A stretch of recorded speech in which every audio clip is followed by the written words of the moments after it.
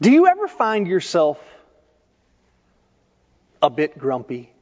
Especially these last few weeks and months. Have you noticed? This is confession time. Confession's good for the soul. Have you been grumpy about the state of the world? Grumpy that maybe you're not getting what you deserve or others aren't getting what they really deserve? Man, have I got a story for us. It's the tale of the grumpiest prophet in the Bible. Jonah is a book for all of us who feel called by God, but don't want to be. It's a book for those of us who oftentimes find ourselves more comfortable building walls than building bridges. God calls Jonah. And Jonah wants nothing to do with it. And yet, through a God who wouldn't give up, and a prophet who finally yielded his will to that God, an entire nation is saved. Strap in, church, because this is a series filled with God's grace and with human frailty, unexpected redemption, and a very big fish. So grab your Bibles as we hear the story of Jonah, the reluctant prophet. Today's scripture reading comes from Jonah chapter 1, verses 1 through 17. Now the word of the Lord came to Jonah, son of Amittai, saying, Go at once to Nineveh, that great city, and cry out against it, for the wickedness has come up before me. But Jonah set out to flee to Tarshish from the presence of the Lord. He went down to Joppa and found a ship going to Tarshish. So he paid his fare and went on board to go with them to Tarshish, away from the presence of the Lord. But the Lord hurled a great wind upon the sea, and such a mighty storm came up upon the sea that the ship threatened to break up. Then the mariners were afraid, and each cried to his God. They threw the cargo that was in the ship into the sea to lighten it for them. Jonah, meanwhile, had gone down into the hold of the ship and had lain down and was fast asleep. The captain came and said to him, What are you doing sound asleep? Get up, call on your God. Perhaps the God will spare us a thought so that we do not perish. The sailors said to one another, Come, let us cast lots so we may know on whose account this calamity has come upon us. So they cast lots, and the lot fell on Jonah. Then they said to him, Tell us why this calamity has come upon us. What is your occupation? Where do you come from? What is your country? And what people are you? I am a Hebrew, he said. I worship the Lord, the God of heaven, who made the sea and the dry land. Then the men were even more afraid and said to him, What is it that you have done? For the men knew that he was fleeing from the presence of the Lord, because he had told them so. Then they said to him, What shall we do to you, that the sea may quiet down for us? For the sea was growing more and more tempestuous. He said to them, Pick me up and throw me into the sea. Then the sea will quiet down for you. For I know it is because of me that this great storm has come upon you. Nevertheless, the men rowed hard to bring the ship back to land, but they could not, for the sea grew more and more stormy against them. Then they cried out to the Lord, Please, O Lord, we pray, do not let us perish on account of this man's life. Do not make us guilty of innocent blood, for you, O Lord, have done as it pleased you. So they picked up Jonah and threw him into the sea, and the sea ceased from its raging. Then the men feared the Lord even more, and they offered a sacrifice to the Lord and made vows. But the Lord provided a large fish to swallow up Jonah, and Jonah was in the belly of the fish 3 days and 3 nights. This is the word of God for the people of God. Thanks be to God. This is such a classic story. It has everything you'd want. It's got a flawed hero, a big boat, a bigger storm, even a big fish who swallows a guy and then regurgitates him on land. Everything we'd want in a great story. But you know what? If we're not careful, all of the bigness of Jonah chapter 1 can keep us from seeing the big point. If we closely examine our text today, we're going to see a tremendous story. More than that, we might see ourselves reflected in the text. But most importantly, we'll see the immutable and unchanging love of our God. Would you look in verse 2 of Jonah chapter 1 with me? So the word of the Lord came to Jonah, and God said, "Go at once to Nineveh, that great city, and cry out against it, for their wickedness has come up before me." But Jonah set out to flee to Tarshish from the presence of the Lord. He went down to Joppa and found a ship going to Tarshish. So he paid his fare and went on board to go with them to Tarshish, away from the presence of the Lord. God calls Jonah. And notice what Jonah does. Jonah doesn't just ignore God. He doesn't stay put. No. This is where Jonah was, in Joppa. And here's where God was calling Jonah, to Nineveh, about 550 miles to the east. Jonah didn't say no. He didn't ignore God. And he certainly didn't go east where God wanted him to. Jonah hopped on a boat and tried to go almost 3,000 miles in the opposite direction. Why?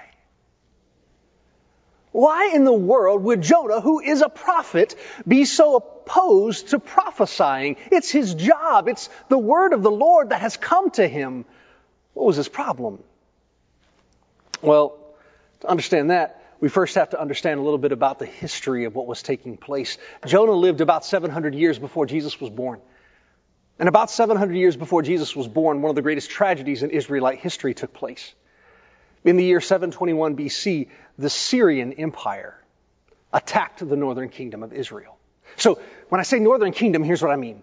There were two kingdoms of Israel at this time.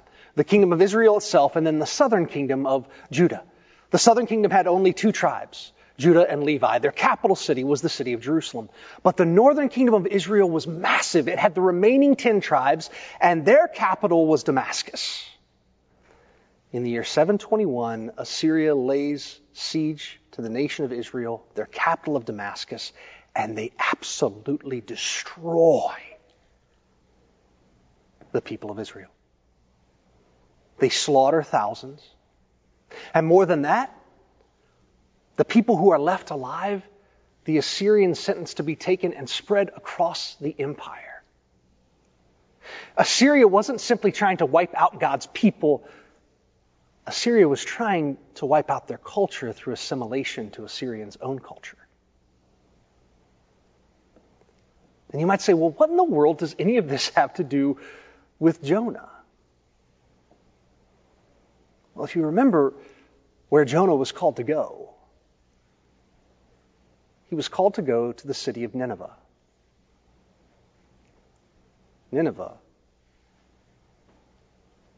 was the capital city of the Assyrian Empire. God's call on our lives is often inconvenient. When God asks us to do something, it may be to reach out and touch those we would rather not have anything to do with. And when that happens, when God calls us in this way, sometimes we respond faithfully, and other times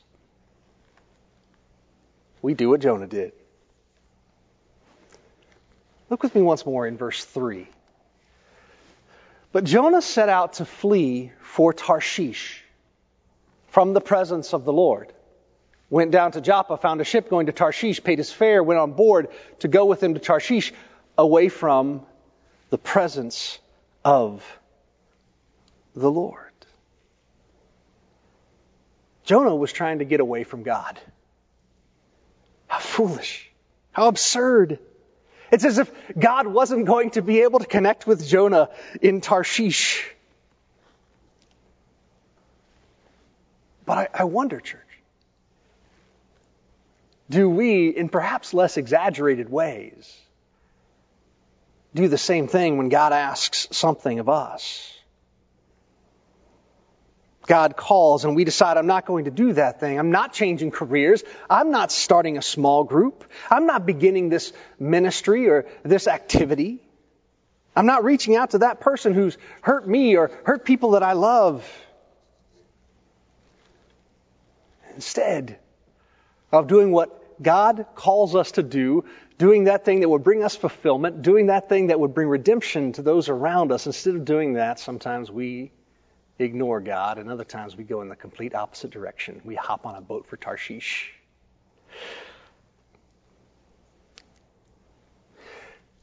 I want to tell a story to you about a time when this happened to me.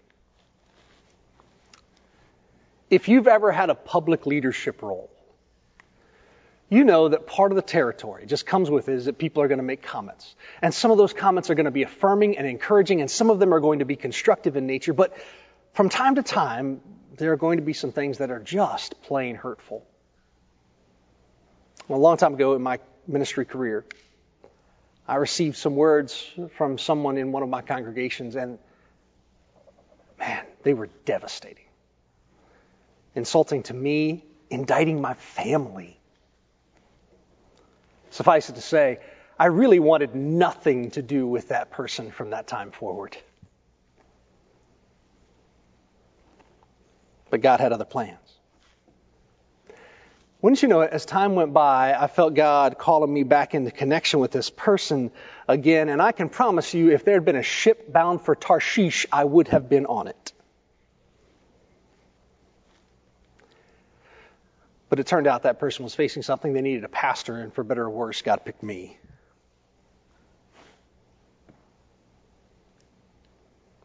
What happened in the end is that in time, almost against my will, that relationship was healed. I was healed. When God calls us to do what needs to be done, it isn't simply because someone else needs it. God often picks us because God wants to do something inside of us along the journey. No doubt the people of Nineveh had undertaken tremendous violence against Jonah and his people. And not only did God need the Ninevites to turn from their path, but God also wanted to help Jonah and the people of Israel find healing as well. So, what comes next is the most famous part of the entire book of Jonah. Most of us have heard this story from the time we were children. Jonah hops on a boat for Tarshish. The boat encounters a storm. Eventually, Jonah offers himself up as a sacrifice and gets tossed overboard, where he is swallowed by a very large fish. Now, I've preached about the story of Jonah before, and I spent a lot of time talking about this part of the narrative, and particularly the way that this part of the narrative is evocative of what comes with Christ in the future. And what I mean by that is that the story of Jonah foretells part of the Christ story. The people on the ship represent humanity. The willing sacrifice in Jonah is, of course, Christ. He spends 3 days in the belly of the beast and then is walking around on shore again. It's a very interesting comparison and worth considering. But I want to make sure we don't miss something else in this text today. You see, when God calls us to do something and we say no, as Jonah did, it can not only impact our lives, but it can also impact those around us. I mean, maybe it'll just be that we get grumpy because we know we're not doing what we're supposed to be doing. But maybe it'll be worse than that. And I'm not suggesting that my lack of faithfulness can ultimately condemn anyone else. Just that what we see in Jonah is when we fail to follow God's call, others might have to endure the ensuing storm with us. So far, we've seen something that most of us probably already knew. That when God asks us to do something, when God's call is placed on our lives, it's often uncomfortable and inconvenient. And we've also just seen in this story that when we choose to be unfaithful to God's call on our lives, sometimes God's going to send a storm to help correct our course. And that can impact the people around us. The people of Nineveh had exacted a heavy toll on Israel, God's chosen people. All of these things that we've heard so far about Nineveh, all of these things we've heard so far about Jonah, they're important, but we cannot miss the big point of Jonah chapter 1. Because the people of Nineveh had exacted a heavy toll on Israel. And so often in the Old Testament, when we think about the way that God is portrayed, we will often tell ourselves that in the Old Testament, God is a God of vengeance. But pay attention to what happens here in the book of Jonah. We see a God who is unyielding in love and desire to save the whole world. Assyria may have been the enemy of God's people, but the Assyrians were not the enemies of God. Here's the big point of Jonah. So great is the grace and desire of God to have relationship that God would send a prophet into the capital city of an empire that had perpetrated the single greatest act of violence up to that time in Israel's history. So if I ever find myself asking God, why? Why are you calling me to do this thing that's uncomfortable or inconvenient? The answer almost certainly is because God wants to use us to share God's love with someone. Having spent some time talking about this story, I want to share 3 questions that I think emerge for us from the text. Here's the first one. What is the uncomfortable thing God is asking of you? What is the uncomfortable thing God is asking of you? We as human beings, we don't like submission. We, from our own culture, we are people that value our freedom deeply. And the truth is, we do not have to do what God calls us to do, but if we don't, we'll find our lives less meaningful and our world less liberated. What is the uncomfortable thing that God has asked of you? Here's a second question. Is God using a storm to help change your course? We're all facing some storms right now. We are. Are we allowing ourselves in the midst of the storm to hear God's voice? God's direction in this tempest? What is God teaching you in the storm? And here's the final question. Have you ever tried to place restrictions, limitations on God's love for someone else? Because Jonah did, didn't he? Jonah felt the people of Nineveh weren't worthy of saving. And church, I understand why. They'd done some terrible things, slaughtered thousands of people, and sent thousands more across the empire. Yet God was willing. God was willing to forgive them. And sometimes I can try to limit the love of God because of the limitations in my own capacity to love. But the good news of the gospel is that the grace of God is boundless. And the love of God is endless. It's so easy to see ourselves in stories as the hero of the tale.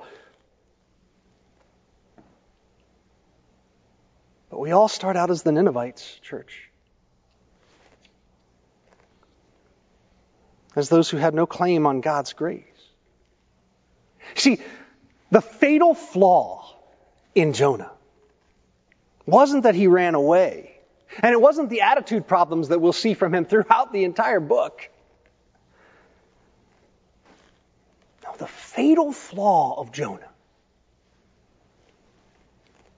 was that he forgot how deeply and desperately dependent he was on the grace and undeserved love of God.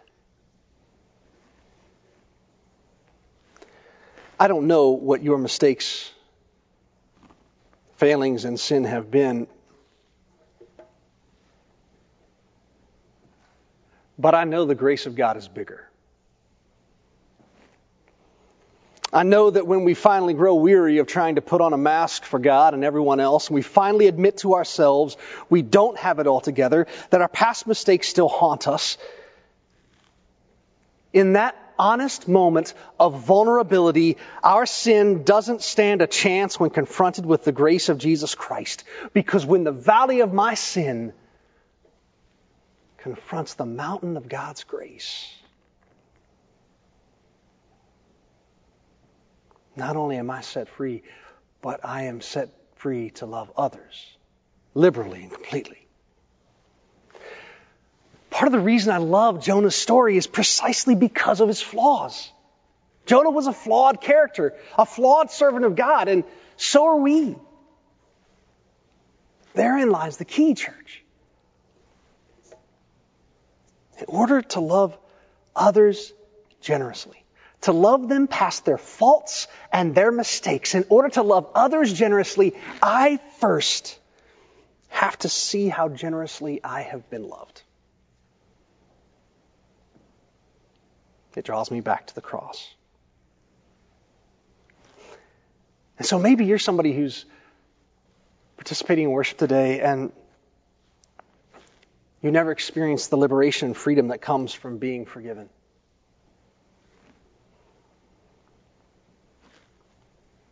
If you're ready, if you're tired of running away, tired of being grumpy, tired of missing that fulfillment and the chance to make a difference in the life of someone else, if you are ready, know that God is waiting and your sin doesn't stand a chance when it confronts the grace of Jesus Christ. Or maybe it's been a while since you stood face to face with your need for God's grace. You've done it. Did it when you were a kid, did it in college, did it when you got married, whatever. But it's been a while.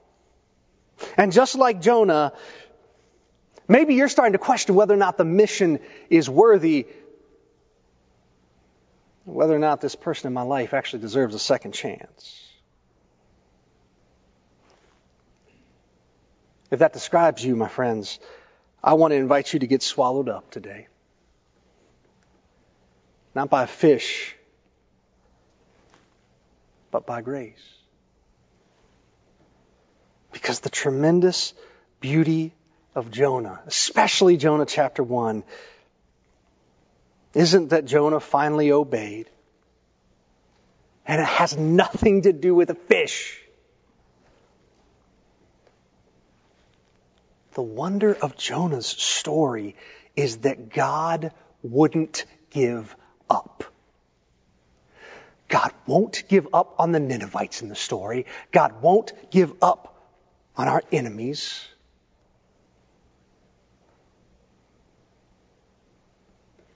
And God won't give up on us. The story of Jonah isn't just about saving the Ninevites and the Assyrians. The story of Jonah is also about God saving Jonah again. Maybe we're starting our faith journey. Or maybe like Jonah, we've just grown weary of it. God's grace and God's love calls us back. It's relentless. It's unyielding. It is offered to the greatest of all sinners. It's offered to us. Right now. Right here. Would you pray with me? Father, some of us have grown weary. We've grown weary of our sin. We've grown weary of trying to direct our own lives when we don't understand what we should do. We've grown weary of feeling as if our existence has no meaning or purpose. Father, I want to ask your Holy Spirit in this moment to fall fresh upon each one of us today. And Lord, if there are those among our number gathered in this time of worship who have never claimed the grace and forgiveness of Jesus Christ, Lord, I pray in this moment they would do so with just a simple prayer. Father, I've sinned. I've hurt you, I've hurt myself, and I've hurt others. By the power of your cross, forgive me. And set me free to be loved, to belong, to find purpose. God, there are others among us who have prayed a prayer just like that. But the mission has become old. The faith has become stale. God, break through.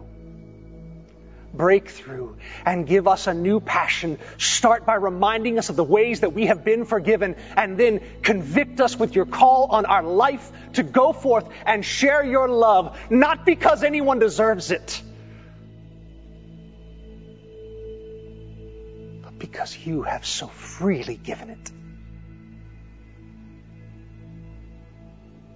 Thank you, God, for the story of Jonah, the reluctant prophet, for the freedom we find in it, and for the testament it bears to your tremendous, immutable, unchanging, unyielding love. In Jesus' name, amen.